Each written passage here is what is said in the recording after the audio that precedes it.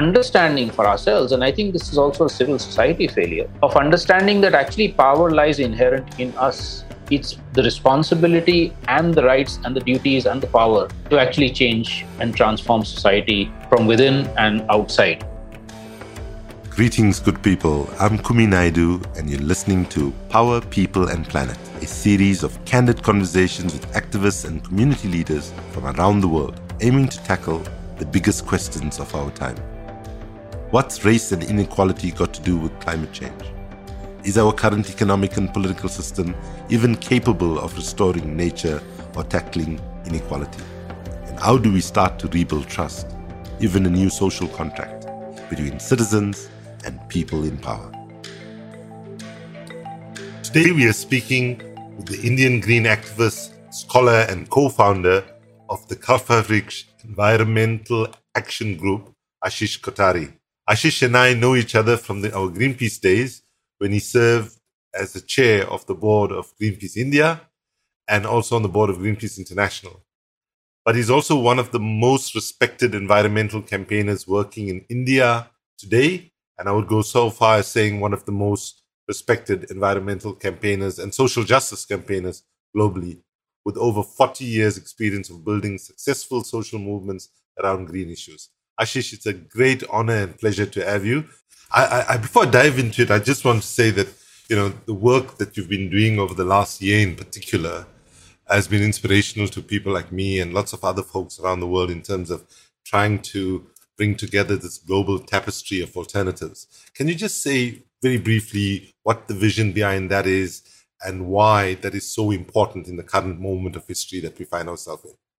Kumi, in the first 20, 30 years of the work I was doing, there was and continues to be a lot of firefighting. Protesting against this, protesting against that. And as the world goes madder and madder in the wrong direction, we obviously need to continue resisting and protesting. That's a very important part of life. But then I was also feeling increasingly dissatisfied with a predominant focus on no, say no to this, no to that, etc. And as we were going around the country and other parts of the world also and linking up with other resistance movements, we were also seeing that people are coming up with their own solutions. People are actually coming up with their own solutions, and maybe I'll talk about them later. There isn't nearly enough focus from groups like ours or from academics or from urban activists on those alternatives to the currently dominant, to what we're fighting against, right? And so the search for understanding them better, maybe helping to document them, supporting them. Because, one of the things we also realized was that it's not like, you look at a wonderful agroecological initiative by, say, small-scale women farmers in South India. Fantastic. They've achieved food sovereignty and security and all of that. And somebody says, oh, let's replicate that here, or let's upscale that. And for some reason or the other, many of us were kind of uncomfortable with that. We thought that's like more of a corporate way of looking at things. But what would be important is to learn the lessons from what those women are doing, the values, the ethics, the principles, the processes, how they overcame hurdles, etc., and apply those in our own context and use our own sense and our own values also to add to them. And that then link them up. So creating scale would be through that kind of horizontal networking and creation of those sorts of non-hierarchical networks. And that's what the idea for the global tapestry of alternatives is, that we have fantastic forums which are really strong on resistance, but maybe not so much on what are those other worlds that are possible and how are they actually already happening in many parts of the world. So the GTA was created. First we did in India, Vikalp Sangam, which means the Alternatives Confluence, started in 2014 with the same idea of creating a platform on which a lot of these people, organization, movements could actually work together, learn from each other, create more of a critical mass. And then in 2019, we started the Global Tapestry with a similar perspective. So that's the idea. Ashish, I'm talking to you today from Durban, South Africa, which is my hometown. And in 2 of the 9 provinces in South Africa, we got virtual anarchy right now as a result of industrial scale looting and people losing faith in government and a whole range of complicated factors. But can you just inspire me? I need some inspiration today and folks that are listening.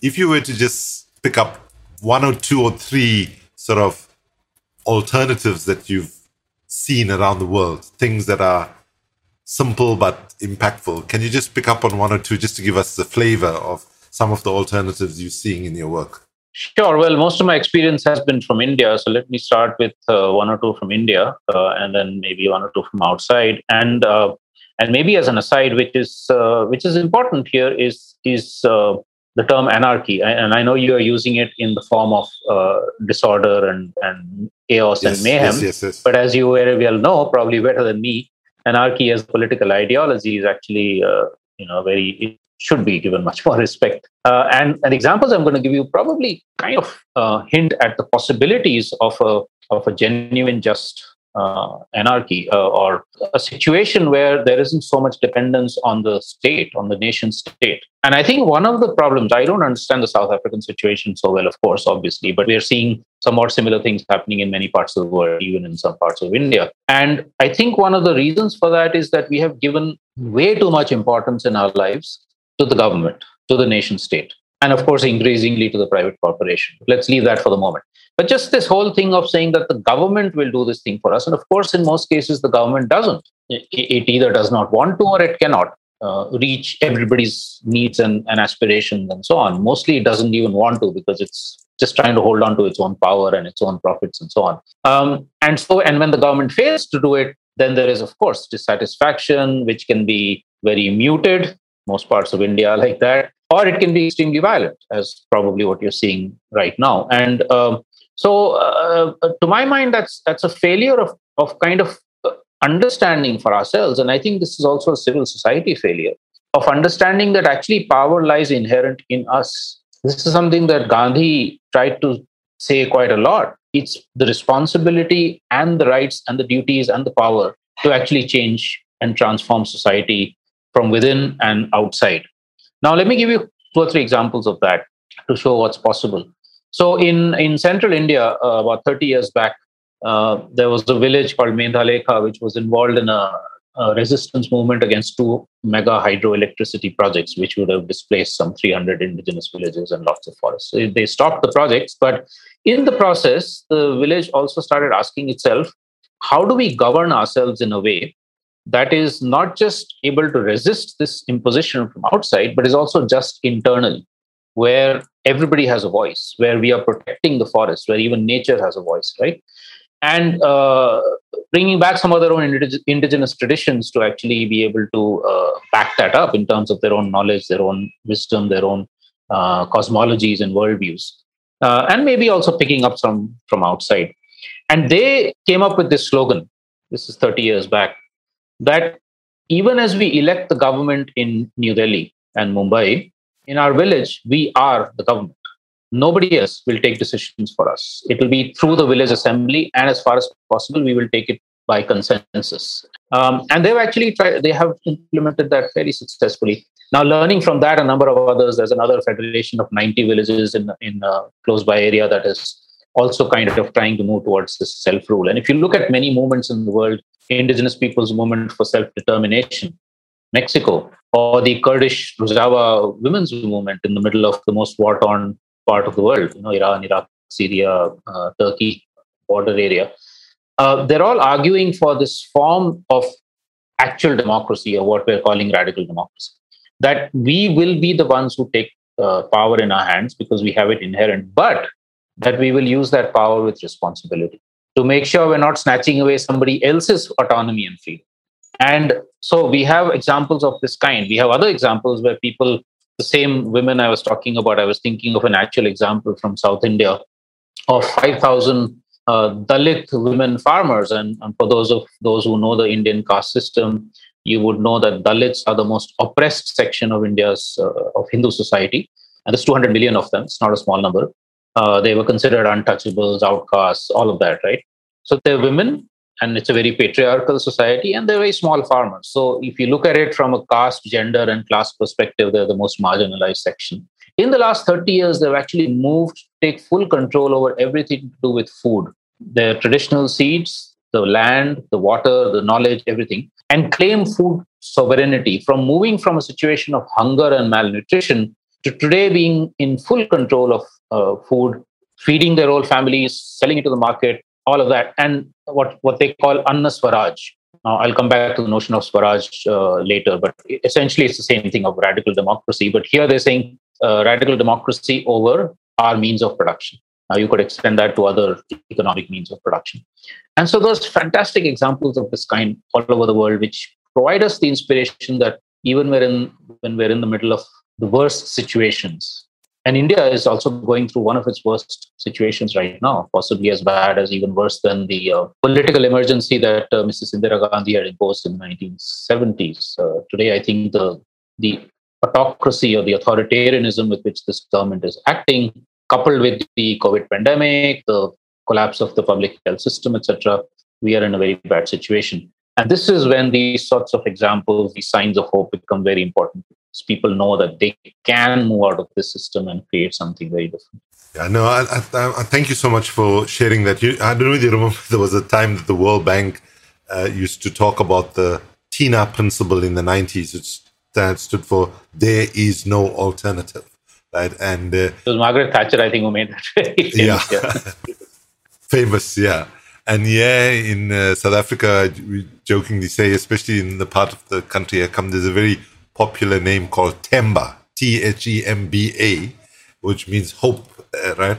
And so if you spell Themba out, it's there must be an alternative. Okay. So thank you for sharing those, and thank you also for drawing out the use of the word anarchy. I used it very loosely, to refer to the mass scale looting that's happening and the anti-social violence and so on. But I should tell you that one of the people that I'm talking to also is a guy called Khan Ross, and Khan Ross used to be a British diplomat during the Iraq War, and he gave evidence against Tony Blair and Gordon Brown to say that they lied about the Iraq War in the run-up to it, and he's now no longer a diplomat. And he wrote a book called An Accidental Anarchist. And talking to him was fascinating because he was very inspired by the example of the Kurdish women and how they've said, we're not going to give any power above us if we can exercise that power ourselves. And in a way, when I was listening to him, I thought, a kind of the sort of soft anarchism that he was talking about is sort of another way you could say it is democracy taken seriously. That's a way, as he was talking, that I understood. So thank you very much for drawing that out. One of my favorite pastimes is to look at the origins of words, because we tend to use words in a very distorted way, right? So democracy itself, people think of it as elections. But the word democracy is demoscracy, which means power of the people, right? It's not power of those who elect, and definitely not power of private corporations and so on. So I think going back to origins of words is always very, very, very useful. Absolutely. Actually, that's a good point for me to ask this question. In your own life, you embody the fusion between what used to be thought of as quite distinct fields in a way, academia and activism, right? Tell me a little about your story and how that came to be and how you have managed to translate both these worlds, because you are respected as a intellectual, as a public intellectual, as well as an activist.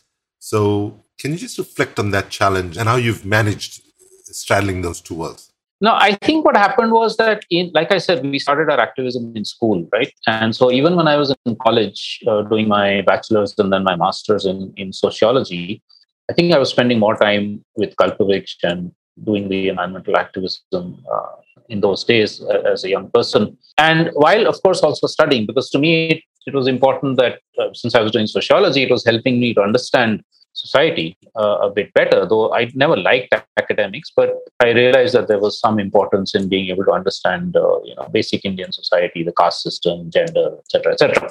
And in those early years, we actually, through Kalpavriksha, did some investigations. We never called them research, but we did some investigations into the impact of coal-fired power station on villages near Delhi. 1983, we did an investigation into the proposed projects in the Narmada Valley in central India and brought out quite a detailed report, which was published in The Ecologist and so on. And it was, I think, because of that, where we were doing things not from an academic perspective, but we were trying to put rigor into it. We were not cutting ends. We were not, and I'm sure if I go back to them, I might say, oh gosh, we got this wrong or we got that wrong. But for that point in time, it was with the best of our abilities and with honesty, trying to report on what we're seeing. Truth-based activism in a way. Exactly, yeah, and then bringing them out, so producing reports or booklets or whatever, and putting it out and many of us, some of us wrote a lot in the media also. But I think what happened was that because of that, Kalpavriksha got a bit of credibility as a credible research organization also. It was already an activist one, but also as a research organization. And that's where, in that sense, and we kind of continued that combination, that even when we were doing much more detailed case studies, not just sort of short stories, but more detailed case studies, we did many of them in the last few years, we were orienting them to, first of all, how were they relevant and reflecting the voices from the ground? And then how would they be relevant for those voices on the ground? So that it's not meant for a academic journal and getting, brownie points and whatever, but actually something that's socially meaningful, right? So it's, I always found it relatively simple to kind of bridge this thing. Now we find that sometimes what happens with that is that really hardcore activists and really hardcore academics will be critical of us because, if you want to do hardcore academics, maybe I don't write so much in peer-reviewed journals. I write a lot more in popular phrases, and people will say, oh, but X, Y, Z. But then a number of the books that I've done with colleagues have also got a lot of reviews, and mostly appreciative reviews. So, because again, there we put in a lot of work, like the book that Aseem Srivastava and I did called Churning the Earth in 2012, which was looking at the impacts of globalization in India. We did 3 years of work going into data, digging out lots of files and doing critical analysis based on that. And maybe there's a little bit of legacy here from people like my father. One doesn't normally tend to acknowledge one's family, but my father was a political scientist, but also always an activist.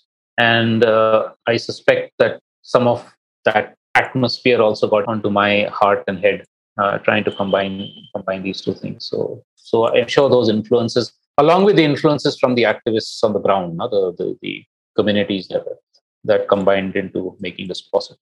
So one thing we have in common, Ashish, is both our dads helped us in our activism journey. The thing that we don't have in common is how early you embrace environmental justice as central to overall justice. That sadly was something in the context of the anti-apartheid struggle was not that easy to do, because like what people used to say at that time was like environmentalism was what rich people and white people did. That's how it was like kind of presented. But staying with Kalpavriksha, for all of what you've talked about, how important was for the impact that your work has had?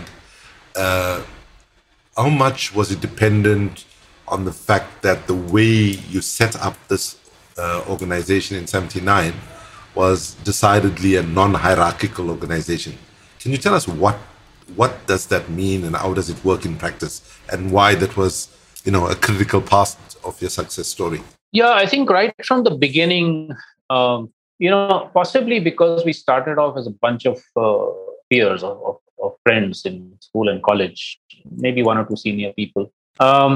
We always thought of each other as equal, right? It wasn't like some one person was the leader and the others were following. And so when we formed Kalpavriksha, we kind of decided explicitly that we will make that part of our norms, that everybody will be part of decision making. All members will be part of decision making. Who is a member, who is not a member, those have been parts of discussions ever since then for the last 40 years. But if one is a member, you're entitled to all the decisions in the organization. There's nobody who's a president, nobody who's secretary, whatever, other than for formality, because you need it for the government. But other than that, there's no some single person can take decisions for others. Everybody's involved. So this kind of and also by consensus. So kind of similar to that village that I spoke about earlier.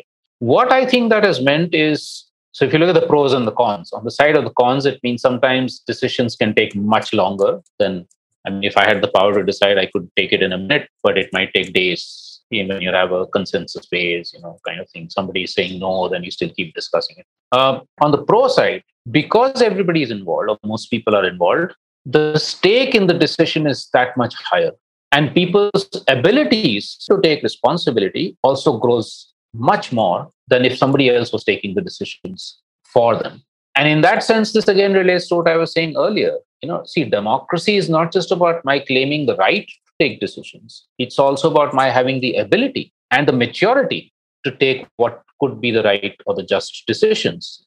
And therefore, for instance, even saying, I won't take decisions by majority, so the voting system or majority minority, because we know that often, sometimes it can go horribly wrong. So building that kind of, I would say, sort of maturity, capacity, etc., is what happens when you create a system like this.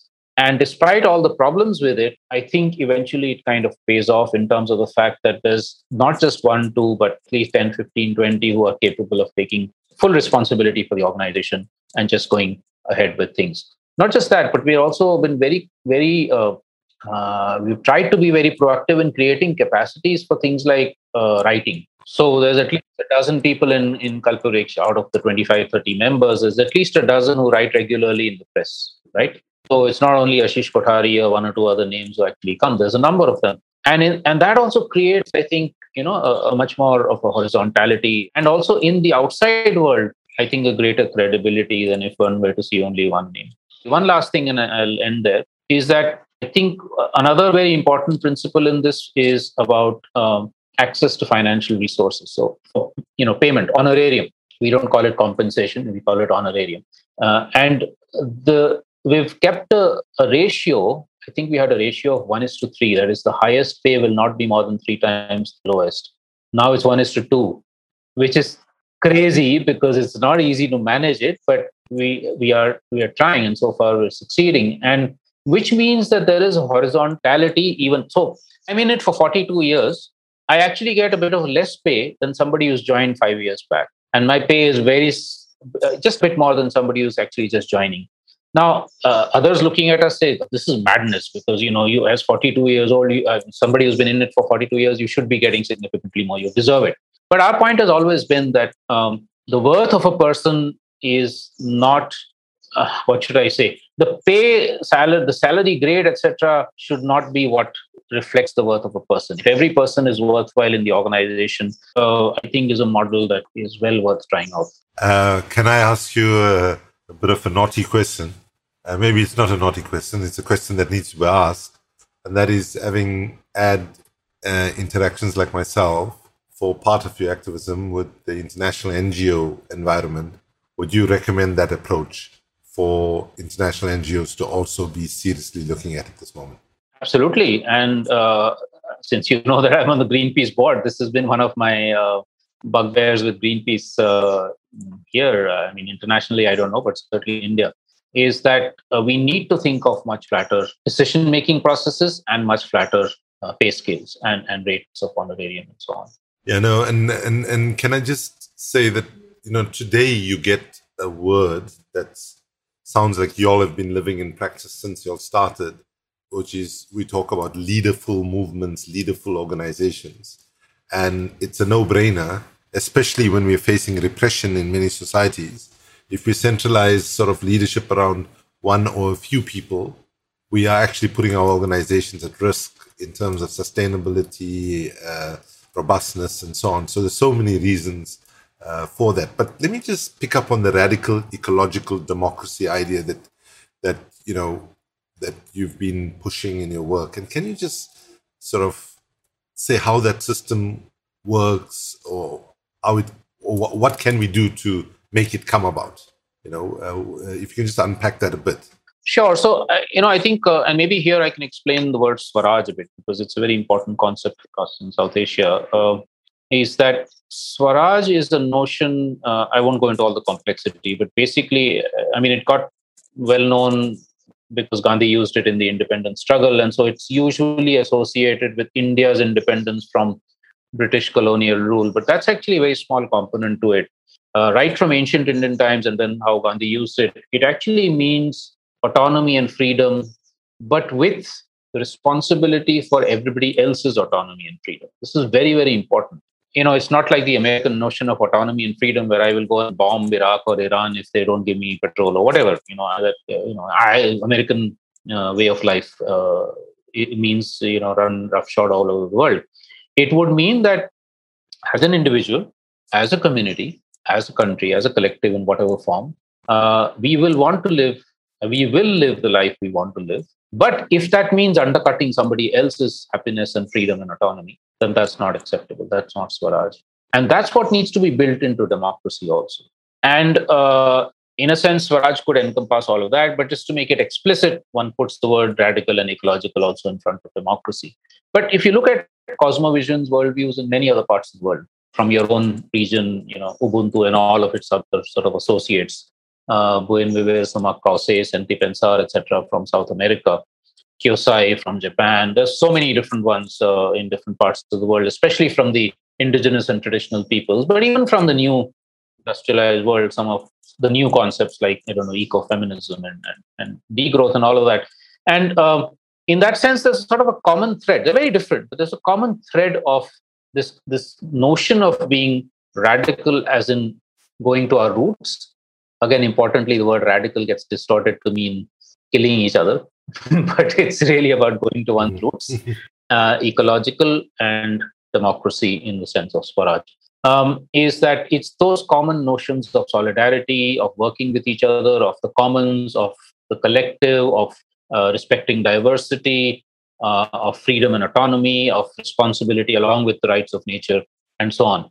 It is so radical ecological democracy in that sense encompasses all of that. If I might just quickly draw a flower for you, and we actually have a visual image of that, which is a flower with 5 petals. We call it the flower of transformation. So the 5 petals are politics, economics, society, culture, and ecology, environment, right?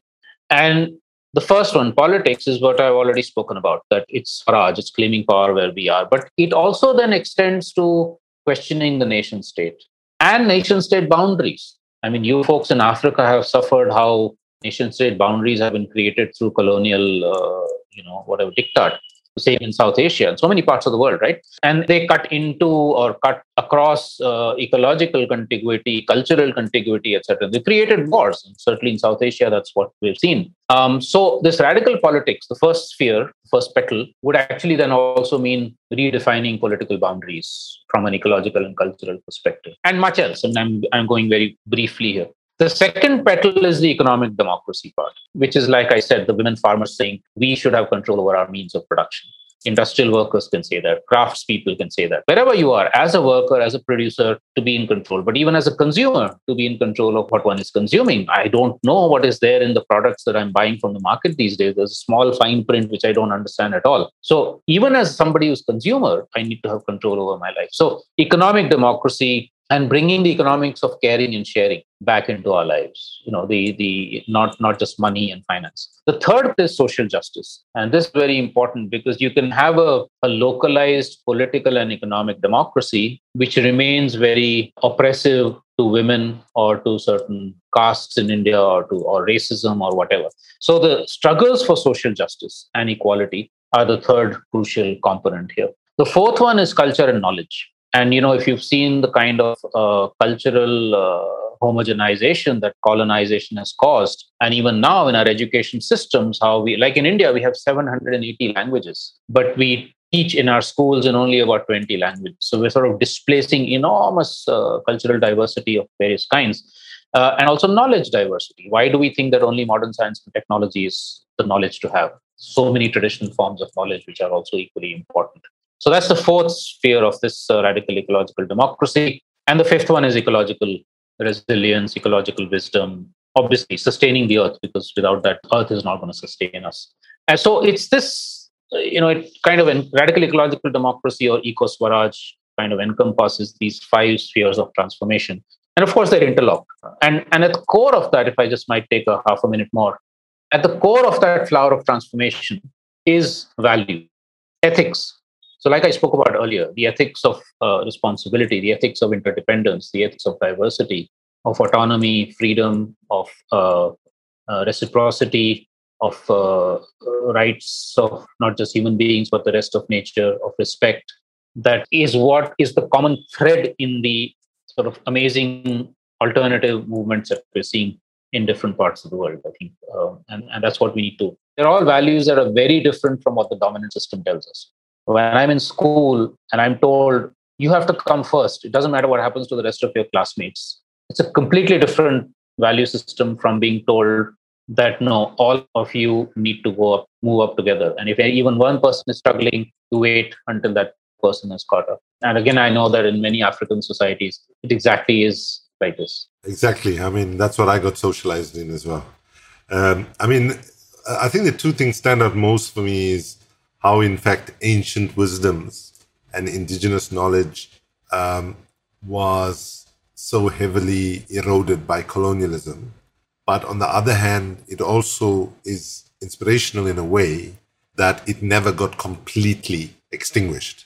That in the current moment, we are almost seeing a resurgence of ancient wisdom. And as we get closer to the climate cliff and face the reality of runaway, irreversible, catastrophic climate change, I think there's more willingness now to look at what colonialism wiped out. I mean, interestingly, even if you look at some of the ancient wisdoms with regard to plant medicine from the Amazon, for example, and different parts of Africa, I mean, you're seeing CEOs of the biggest company in the US rushing off to the Amazon for ayahuasca ceremonies and other sort of healing ceremonies and so on.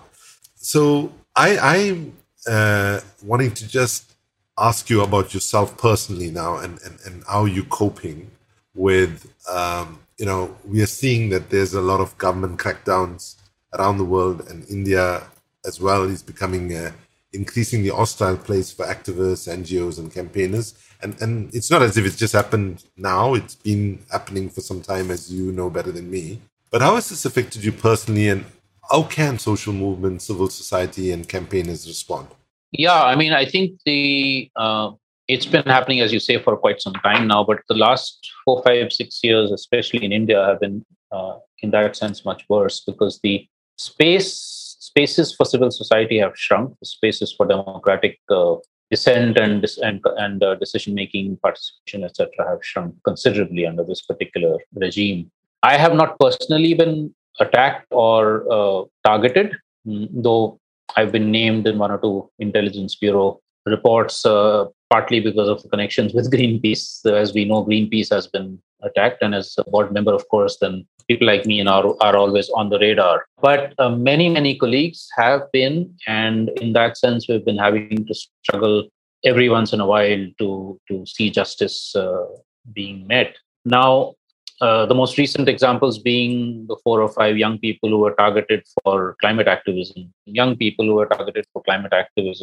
from 2 or 3 organizations in India, and all charged with terrorism, etc., etc. All nonsense, complete nonsense. But when that happened, we had to obviously, struggle and make sure that there was enough of a national response to make sure that they were not being harassed in jail and or otherwise. So this kind of, it makes it absolutely important to have both the national and the global networks that could react and respond immediately, so that nobody's alone.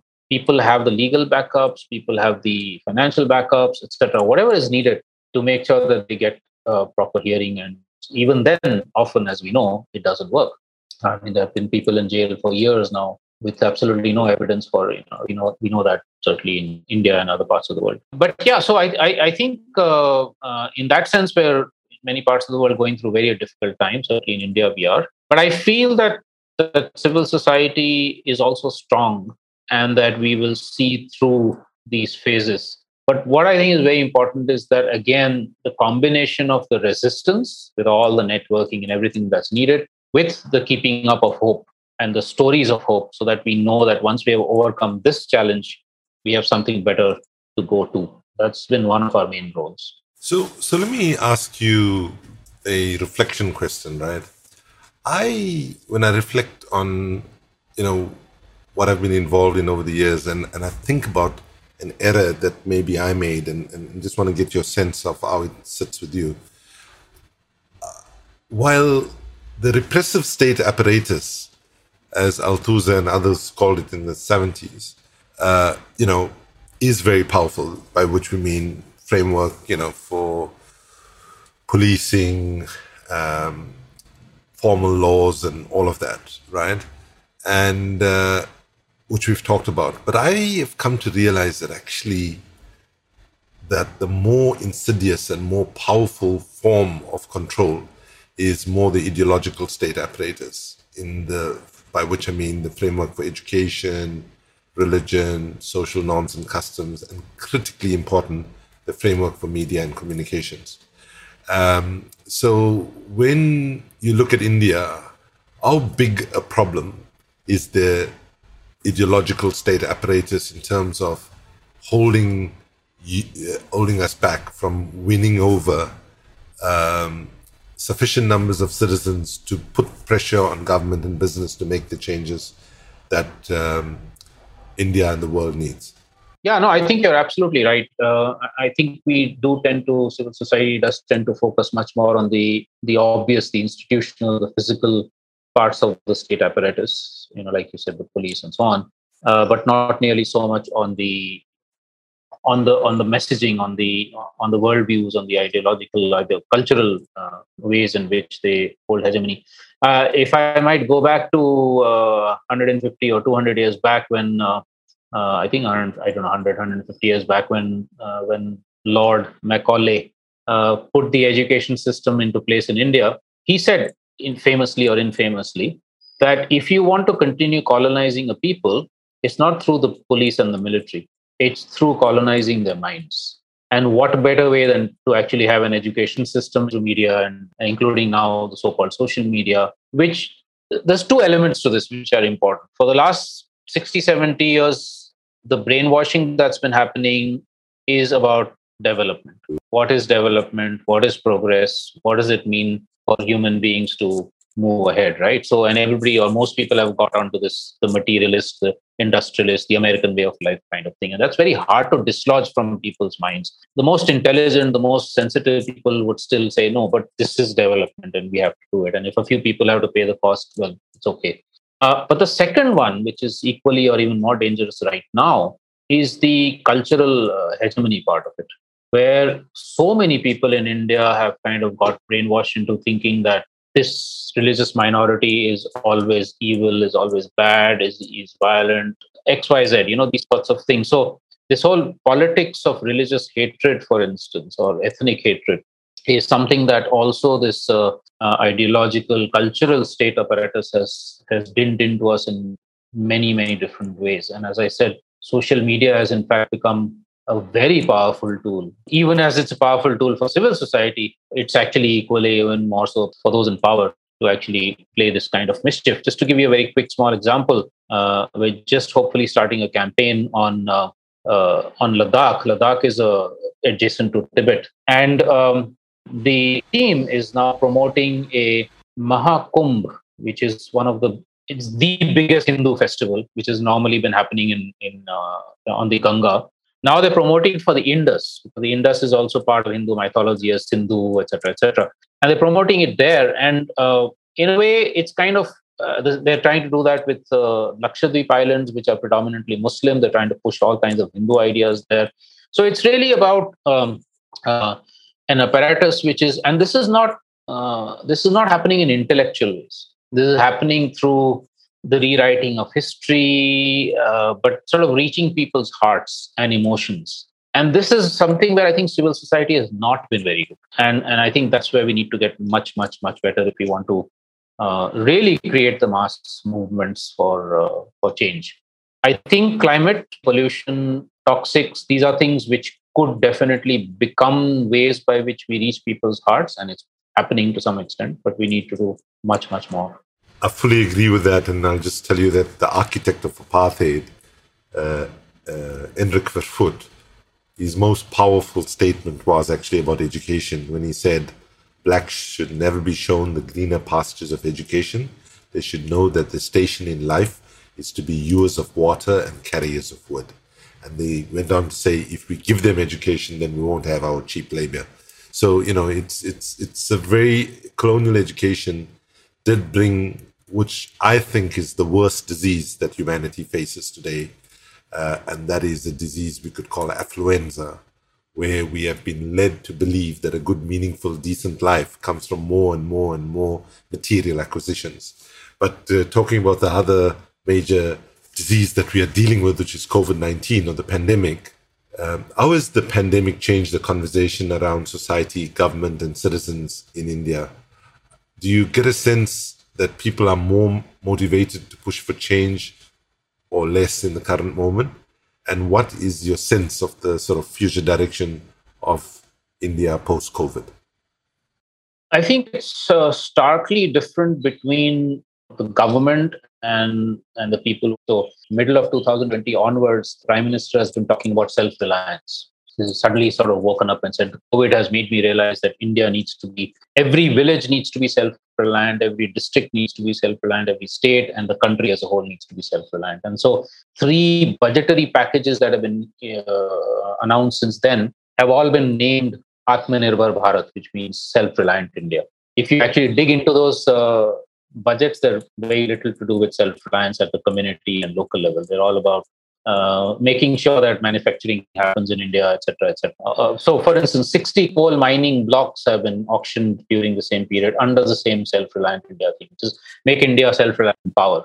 In what form, at what cost, at whose cost, those questions are not being asked. Now, so unfortunately, that part of society still is like that. But I think there's an increasing number of people on the ground, ordinary people, right, who are at least doubting this system and asking or responsive to questions that we're asking. And when we show examples of how communities have been resilient in this time because they had relative levels of local decision making or localization of the economy or local producer-consumer exchanges, their own community health systems, etc. And we've put together about 60 stories of this from different parts of the world in a series called The Extraordinary Work of Ordinary People Beyond Pandemics and Lockdowns.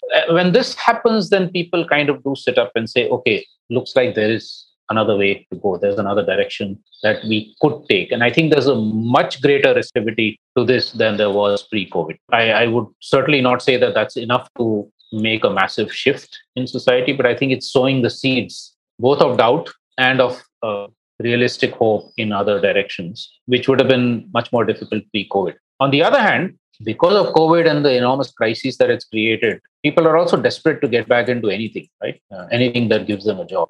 And so that's a huge challenge because then it's not so easy to convince them that, okay, wait for a dignified livelihood or for a sustainable livelihood for them. And that's why we've started this national network called Vikalp Sutra, which means alternative spread, trying to bring together organizations that have shown the possibilities of dignified livelihoods in cities or in villages, wherever, and those who need them, to try and connect them up with each other and say, okay, maybe you can try it out, or maybe you can get the expertise from there, or maybe somebody can travel to your place and say how this could be done. It could be in agriculture, in manufacturing, in crafts, in whatever sector. And so that network started a few months back, and we're hoping that a few years might have some impact. Now, this moment, what you describe in India is similar to what's happening in many parts of the world, right? The details might be different, but generally there has been an increased sense of desperation brought around by the pandemic and the lockdowns that followed, because